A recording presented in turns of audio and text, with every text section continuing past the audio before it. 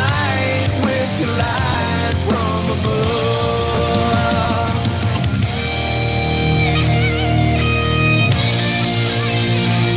My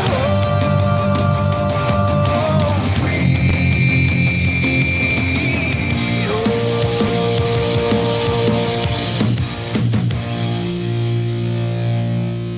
Good afternoon and welcome to Your American Heritage, baby. My name is Ed Bondarenka, and my pronouns are we and the people, and I am not your normal fluffy insurrectionist. and producing the show, and the guy that answers your calls and lets me know when time is up is the Swiss Army knife of radio, Derek Stone. Derek hosts Stone Cold Sports Truth Sundays at noon 30, right after my friend Sean Todd hosts The Intersection at noon, which is not your normal fluffy Christian show. So you should listen to both, not to mention the whole Saturday lineup of Abolitionist Roundtable at 9 a.m., Trigger Talk at 11 a.m., and Moment of Clarity right before this show at 1 p.m. And, of course, there's Dave Janda on Sundays also.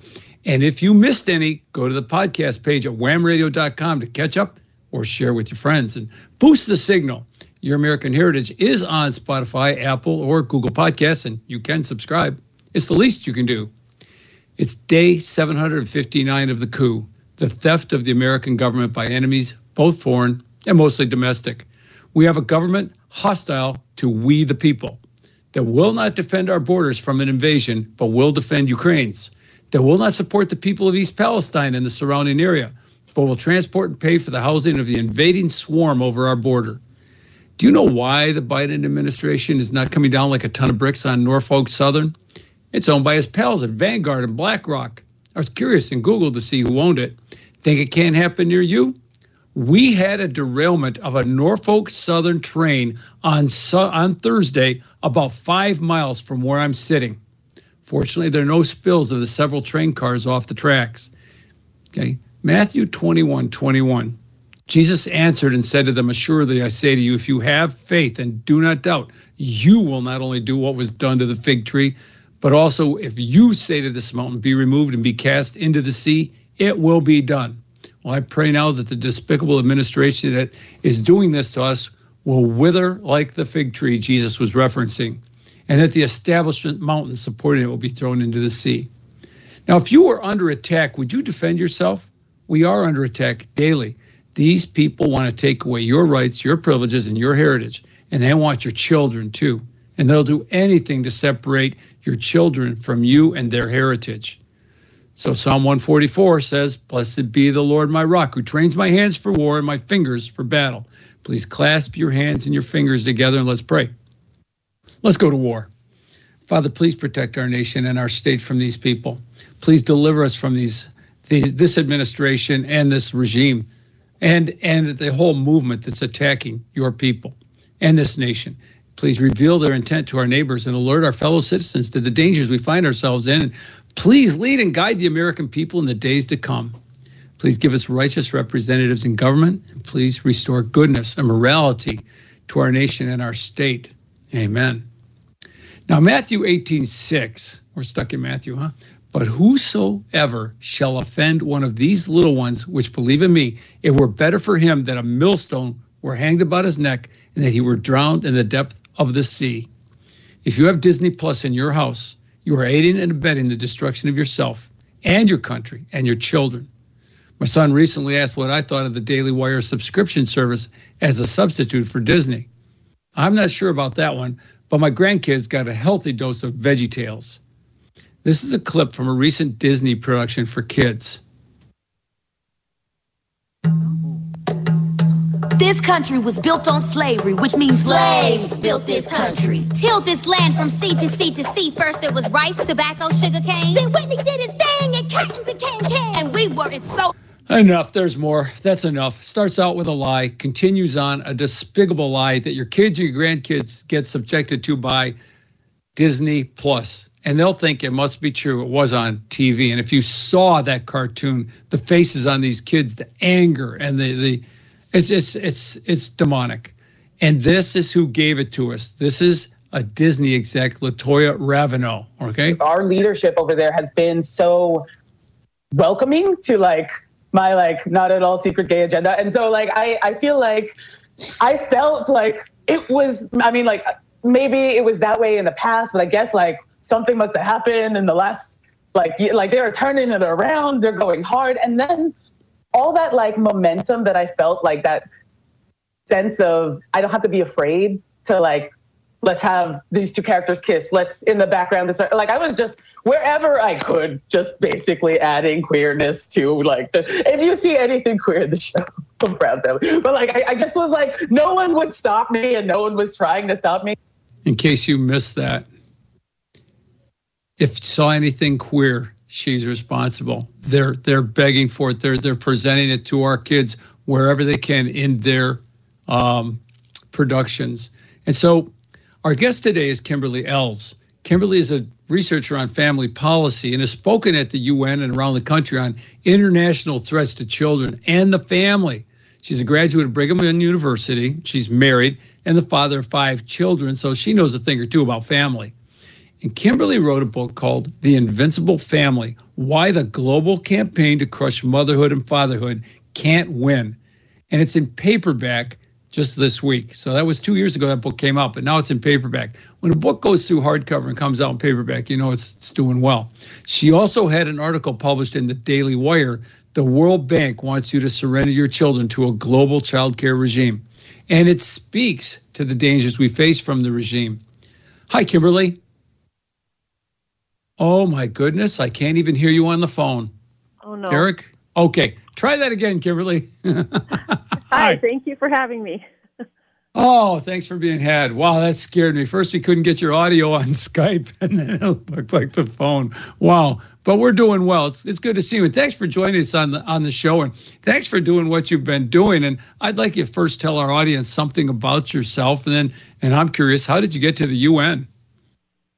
Well, I've spent most of my adult life as a mom, and about 10 years ago, I had an experience. I found something that kind of thrust me into the public sphere.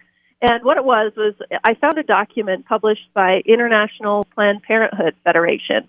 And it was a document outlining sexual rights for youth, for children. And at first I thought it might be a joke, a parody, because it seemed quite ridiculous. But I came to realize that it was real. And I decided that day that I was going to fight this because as a mom, you know, that's not acceptable, that the children of the world are going to be taught that they have sexual rights, and that and what they mean by that basically is that children have inherent right to sexual activity and sexual pleasure, as well as the right to access sexual materials and services. And so as I got looking into this, by the grace of God, I quite quickly came in line with some other people who had known about this agenda and had been fighting the children's sexual rights agenda globally for some years. And so that kind of catapulted me, much to my surprise, to the United Nations, where then I saw for myself this agenda, this children's sexual rights agenda, which is a very anti-family agenda, hard at work at the global level at the United Nations. Wow.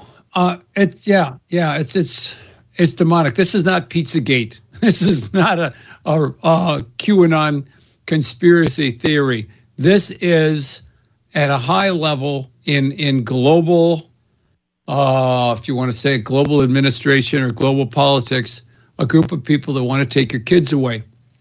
Now, you've got this article that's very well written, titled "The World Bank Wants You to Surrender Your Children to a Global Child Care Regime."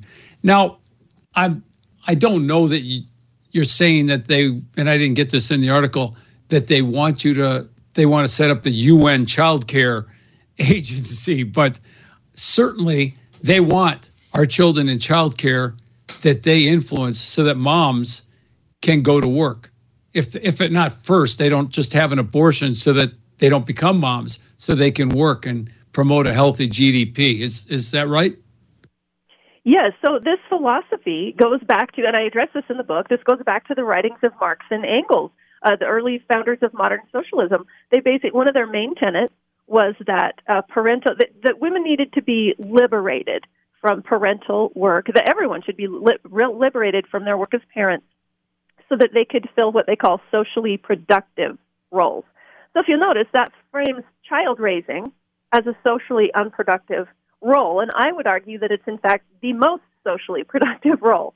And so this idea of that caring for children and raising humanity is somehow a lesser or unimportant or unnecessary job that can be farmed out to anyone, that's a core of the socialist philosophy. And so you can imagine my surprise and dismay when just last month the Biden administration rolled out what they called the U.S. strategy on global women's economic security.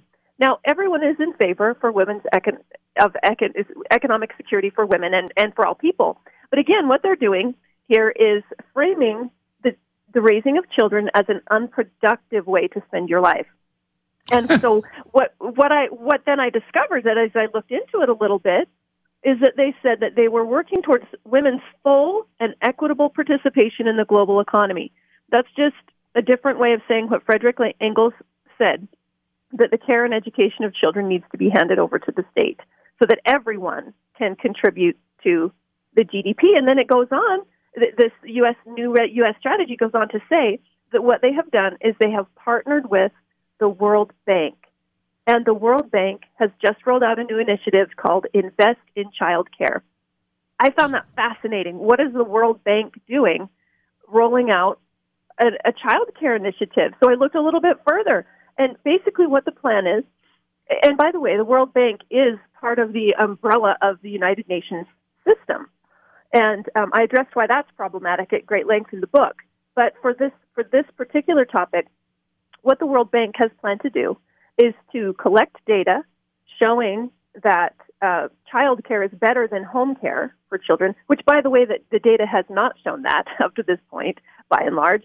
And then it frames it as a government responsibility to make child care available to basically anyone who wants it. And I argue that that's not a government responsibility. I understand that many people may need that and even want that, but is that a government responsibility to provide it for all people? And so then the World Bank, their strategy is to collect data and then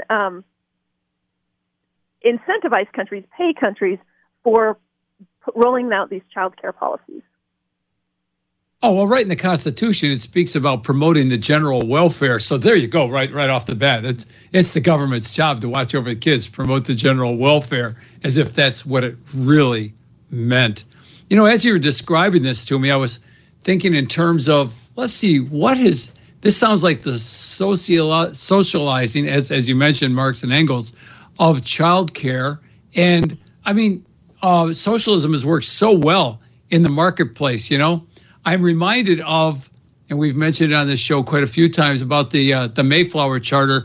And when the Pilgrims came over, they first set up a socialist form of government. And then as they were slowly starving, they realized each person is not interested in providing for the whole community. He's interested in himself. And once they privatized the farmland and doled it out, everybody had an interest in it, and it prospered.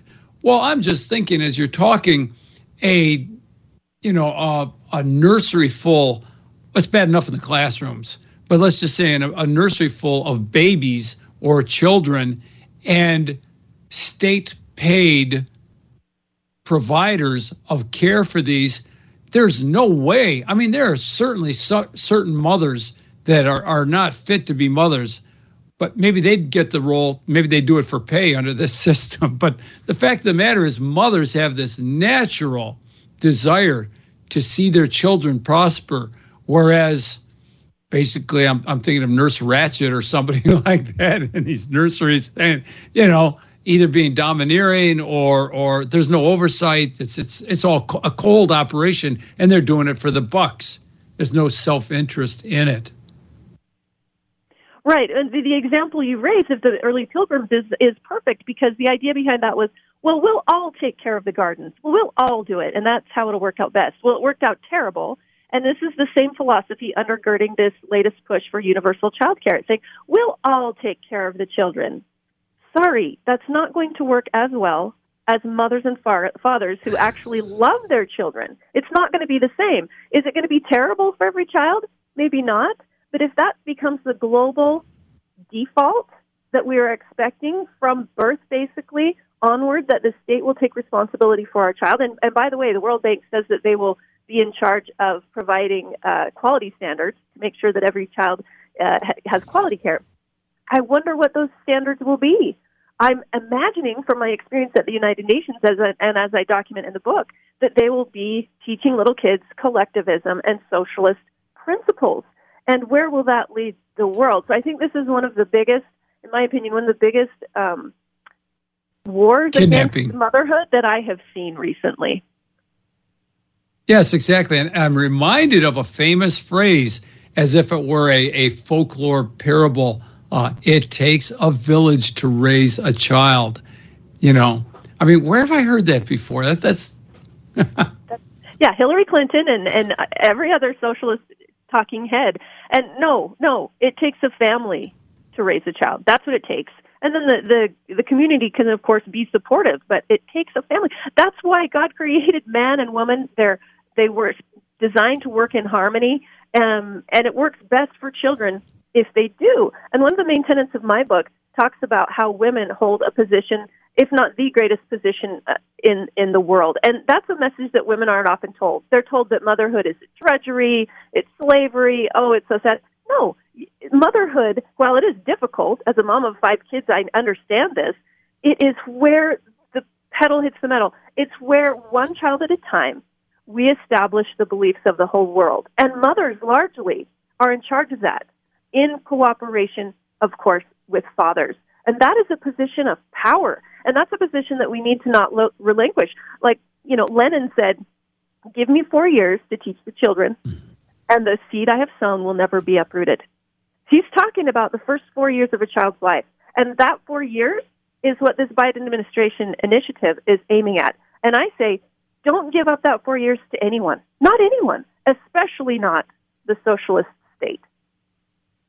They did this experiment in the USSR in the 20s and 30s, did they not? I'm not sure I saw it in your book. Because I had to read fast. Sorry about that. But I know I've read it before that in the 20s and 30s, when they tried this social experiment, the kids were, it turned out bad. And then they promoted free sex. There were no social morals at all. And everything, nobody knew what was going on. It just went to hell in a handbasket. Are you familiar with that? Did you want to speak to that? Yes, I do address that to some degree in the book, and that's where it leads. How many times do we have to see that the socialist collectivist system does not work? And now we're going to try to enact it globally with our youngest children. That just it's never been done right. Well, and here's the interesting thing. I talk about this in the book. There was in the 1970s, there was a feminist. Her last name was Firestone, and she was actually quite brilliant. And she pointed out that she said the reason why socialist societies and communes and things have not worked in the past is because we have not been able to sever the special connection between mother and child. And guess what? She's right. So her solution is we need to sever the special connection between mother and her child. My solution is the opposite. I say then that if that's the thing that holds socialism at bay and keeps a privately oriented society intact, then the special relationship between mother and child, which is inherent at birth and unbreakable, that is the thing that we must defend and honor really at all costs. Yeah, exactly. And it begs the question, who owns the child? Because we've seen it surface recently, particularly in school situations, that the state schools believe that they own your children. It used to be that they were in loco parentis and in place of the parent, and now they think they are the parent and that they can do whatever they want with your kids. And school boards and judges are, in some cases saying yes to that, in other cases saying no. And I was reading that a bit of news on a friend of mine's blog. He said that Democrats in Virginia's Senate voted to kill a bill that would ban schools from hiding a child's gender transition from parents. Sage's Law, the bill that passed the Old Dominion House. Now, this bill passed their House only 50 to 48 on February 7th, was shot down in their Senate by the Democrat majority. So in other words, yes, you can't ban schools from hiding the child's gender transition from parents. And we've famously seen what was going on in Florida under Governor DeSantis and the pushback there against the, oh my goodness, the kidnapping of children by state institutions. Yes, and you mentioned Virginia, and I think the governorship was won and lost on this issue of who do children belong to. And exactly. The parents continue to insist that their children belong to them because they do. In fact, the first chapter of my book is called Belonging, and I outline how it is that children belong to their parents. And just in brief, it's the child comes out of the woman. That means, who's going to argue that a baby does not belong to its mother? It does. And that is unique in all the universe, that kind of relationship. And we kind of take it for granted, but that's the thing that establishes the belonging of children to their parents and parents to their children. That is a reciprocal relationship. And so, the family existed before the state ever did. And the family will outlast the state. The state depends upon the family for its success. And so it's ironic because the more the state seeks to usurp the power of the family, because they have to, because the family has this great power that they have to try and get if they're going to be really in charge and make their collectivist ways work. But ultimately, they're cutting off the branch they're sitting on, because without the family and the work of family, society collapses. Are you going to be able to stay for the second half to continue this conversation? It would be nice. You say yes? I'm sorry, I saw your lips move. Okay, great, thank you. And so as you were speaking and talking about, the special relationship between the mother, I'm thinking of the umbilical cord, which you mentioned in your book as a physical attachment. And yet we have, it's almost like we have the abortion movement saying that's just a lump of flesh that you're carrying around, and it's part of the woman's body, so she has a right to terminate it and have it removed because it's a part of the woman's body. And yet, under their scenario after birth, that said, oh no, it's not a part of the woman's body. There's not this special attachment. We can take it away and take it to ourselves as the state. Right, and it is ironic in that the arguments are so inconsistent. And but the thing is, mothers are placed in the position that they were, I believe, by God. In the book, I don't take religious arguments. I feel like we need to make the argument for the family on non-religious grounds, which I do in the book. But I personally am religious, and life makes a lot more sense if you believe that God designed it on purpose, designed human anatomy on purpose, in the form of male and female, who then cooperate together to produce a child. And that a child is produced from man and woman because he, in fact, needs them both. They're both necessary. And the woman has a unique position as the mother, and as does the father. His position is also unique, and we need to value them. There shouldn't need to be competition between men and women. There needs to be cooperation. It takes a family to raise a child. Exactly. Hey, look, we're coming up on the break, and we got 5 seconds till the music starts. That means I have 32 seconds to welcome people to come back to the second half of the show. And we'll take calls at 734-822-1600 with my guest, Kimberly Ells, who's the author of The Invincible Family, Why the Global Campaign to Crush Motherhood and Fatherhood Can't Win. Come back and join us.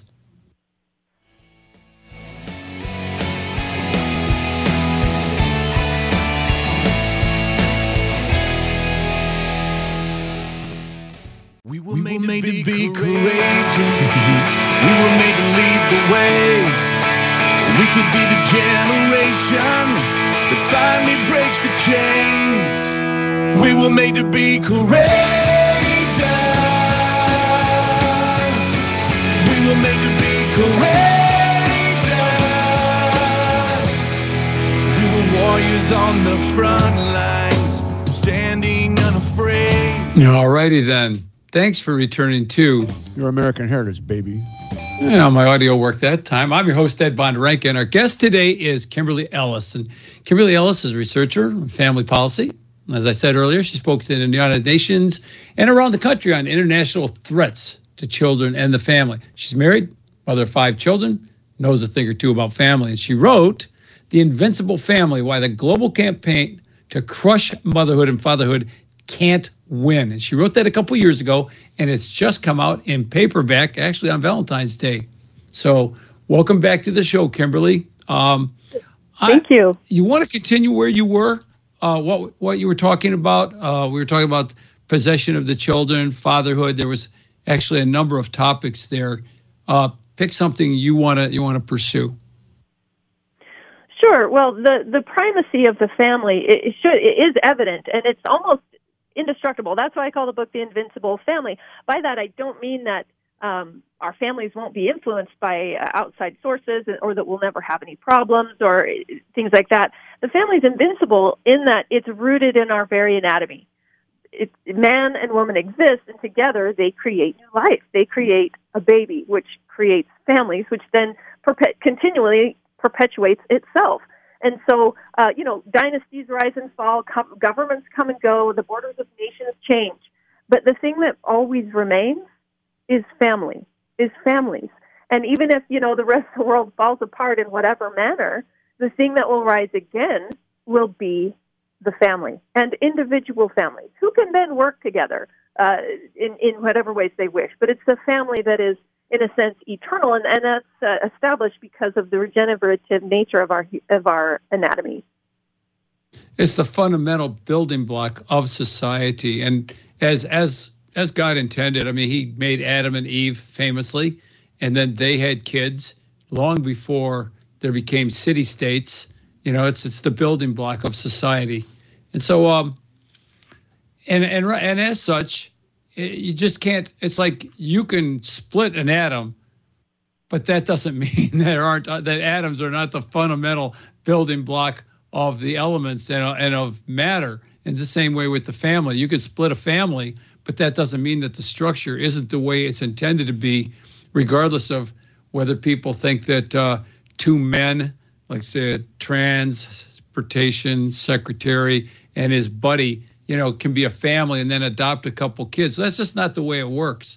And, our society wants to twist it around so that, sure, that can work that way. Or this guy can even identify as a woman or as a mom or whatever. He's still not a woman or a mom. He's a guy. It's just, you can't change your DNA. Boy, it'll be coming knocking on my door shortly. So.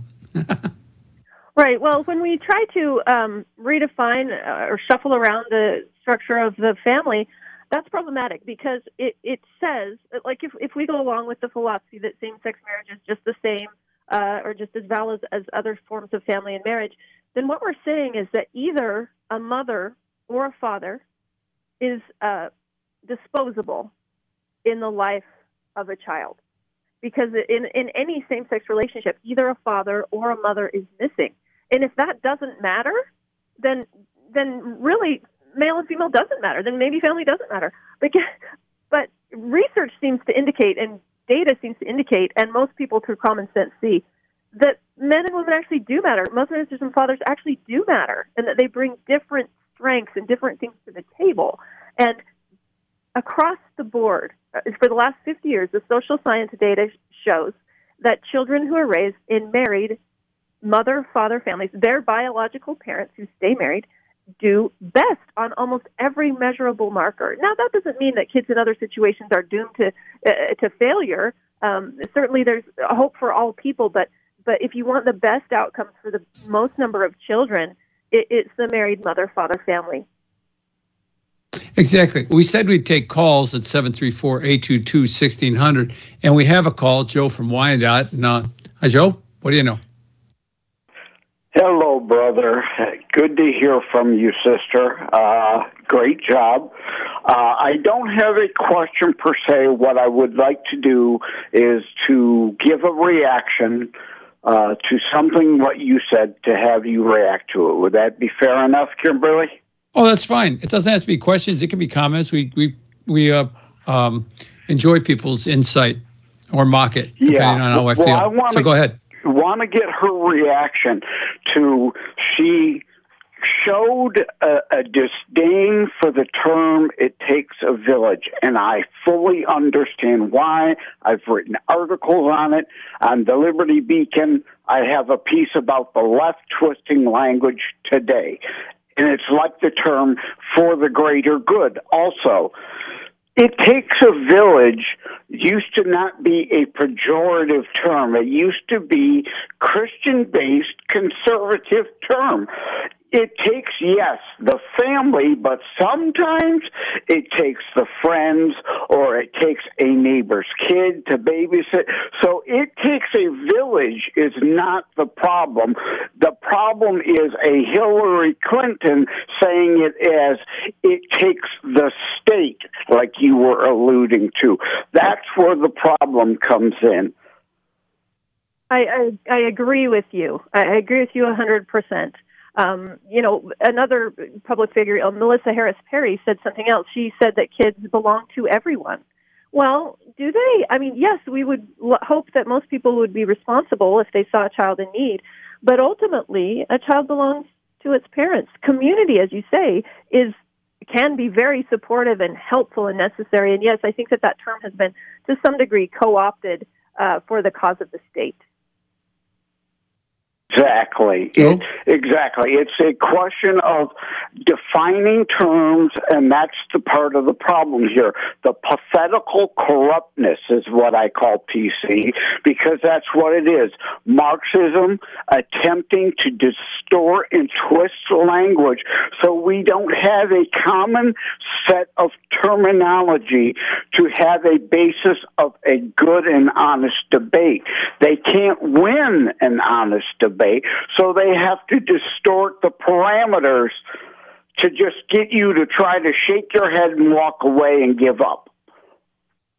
Well, as another Clinton famously said, it depends on what the definition of is. How you define the terms is basically how you define the argument. Thanks for calling, Joe. Kimberly? Yes. Your turn. Uh-oh. I am not hearing Kimberly. I'm here. Oh, okay. Go ahead. Hear me now? You want to respond to that? Yeah. I'm sorry. Yeah. Okay, sorry. Yeah, so he's right. The definition of terms is very key, and that's a strategy that happens a lot at the global level, particularly the United Nations. A lot of terms that could be interpreted in a positive way are interpreted in a very different way, and that's why some of the work that my colleagues have done at the United Nations is so key, because a lot of the documents that are presented there are very anti-family, but the language that's presented, it's not obvious at first. And so we have to guard against the intrusion of language that can be interpreted in nefarious ways at all levels. Well, it takes a parent to raise a kid. It takes a village to say, "Hey, kid, get off my lawn." So, there is that. Right. There's a certain thing what the village does to help the parent oversee the child, and like Joe was alluding to.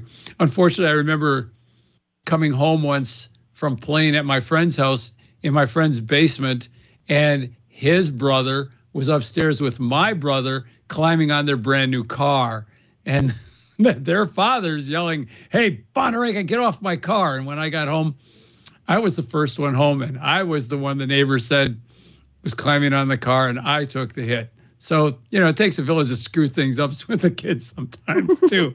But it doesn't work that way all the time. But yes, exactly. It takes a village. It takes a community is what it takes. It doesn't take a structure. It takes the neighbors working in concert. It takes the fellow church members. That's where it really helps with your kids. It's a hard road, and especially if a mother is a single mom. If a mother's a single mom, she needs help, and she can get that through her local church and her local community of believers, and shouldn't have to rely on the state. In fact, actually should not be able to rely on the state. If you recall, a number of years ago, we had the term latchkey children, and we started having Head Start and the after hours, which was the encroaching. Is that a word? Encroaching? I'll get it right later. I'll edit that out. So anyways, it's the encroaching. There you go. It's the encroaching of the state on the children. Well, we'll take them before and we'll take them after class, but you can trust us. What's going on in class is okay too, until we find out, no, it's not. They're hiding secrets from the parents. They're supposed to be an extension of the parents, not the replacement of the parents. But that seems to be what it's become today.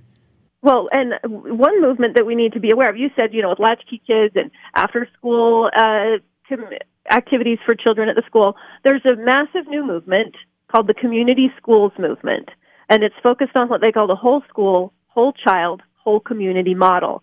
And what Arne Duncan said, he was in the Obama administration, he said that the schools should become the hearts of family life.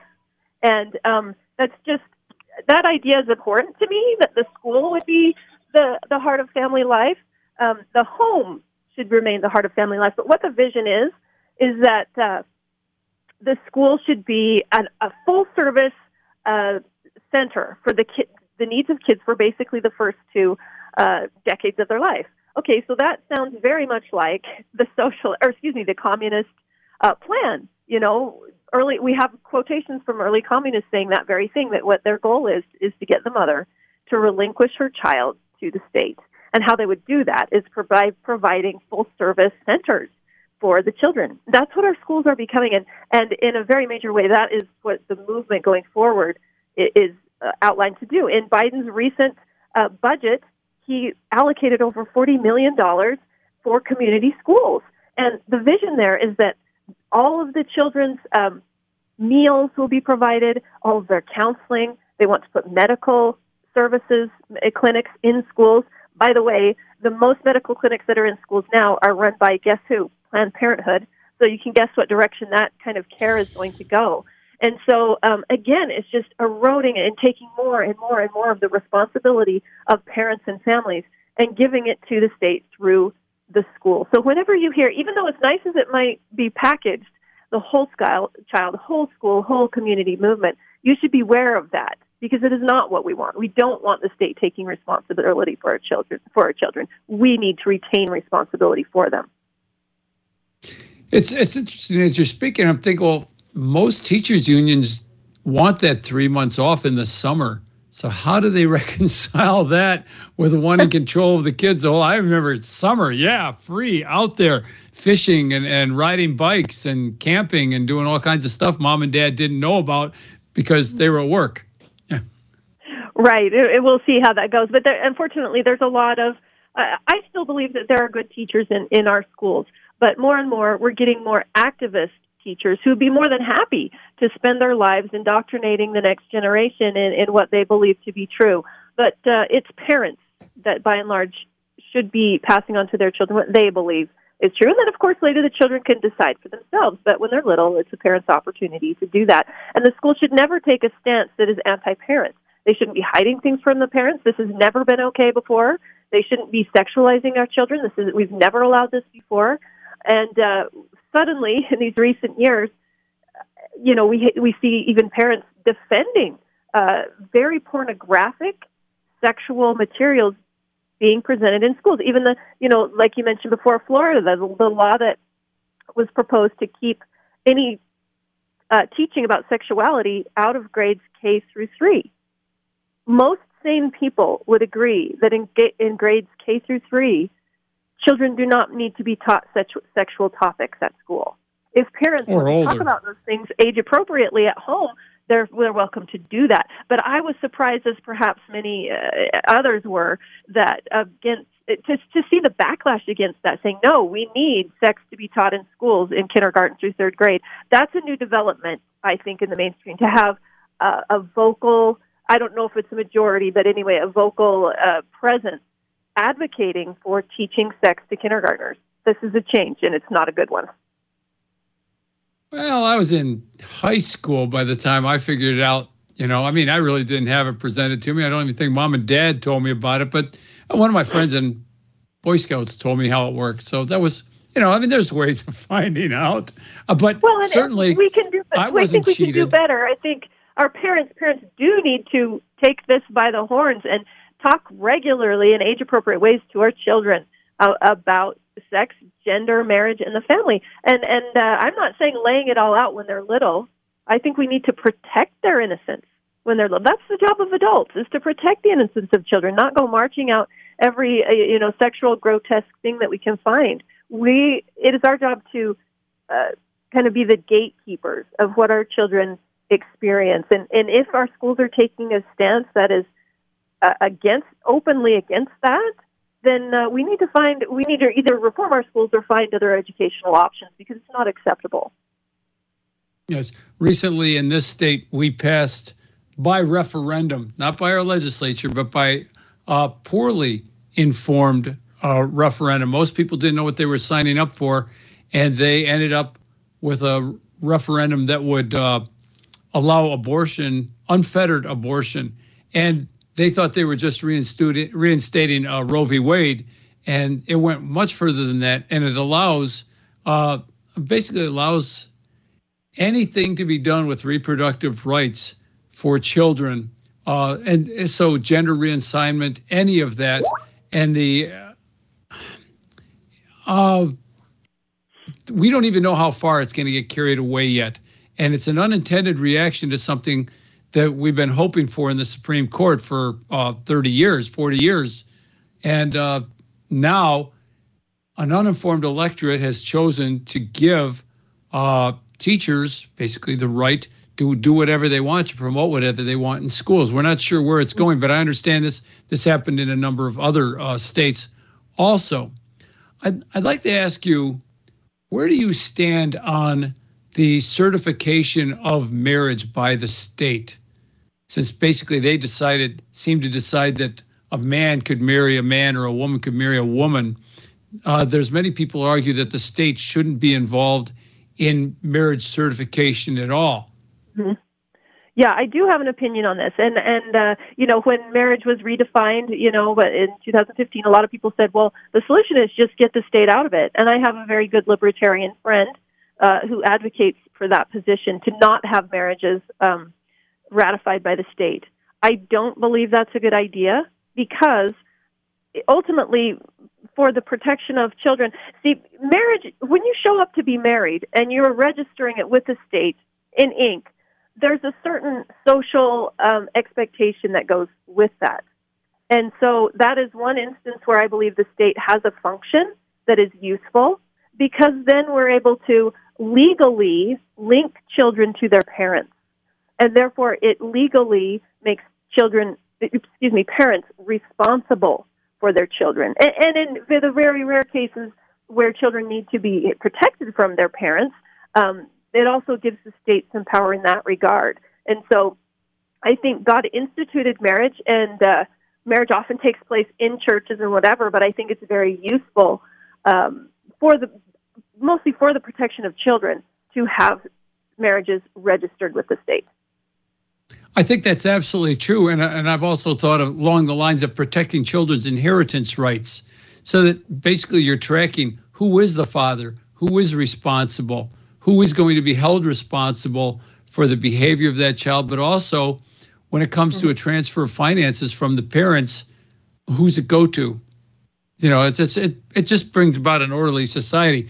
But I can see the point of why. I mean, there was a time, particularly even in this country, where people were married because they said they were married. They had they got married, the certificate was in a church, and there wasn't even a place to have it registered with the state.